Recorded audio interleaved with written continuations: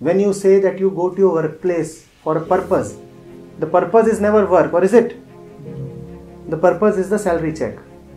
In fact, if work could be bypassed and you could straight away reach the salary check, then who would want to work? Now, why work in such a place then? Why subject yourself to month-long torture so that you may get a check in the month end? Today is the 5th, but the mind is, oh, when would the 30th arrive? Working without purpose means really working. No, I'm not bothered about what would happen tomorrow.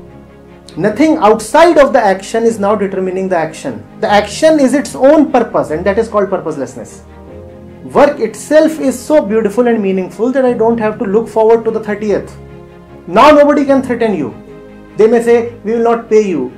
You say, oh, do I receive a salary? I forgot that. I thought working was sufficient.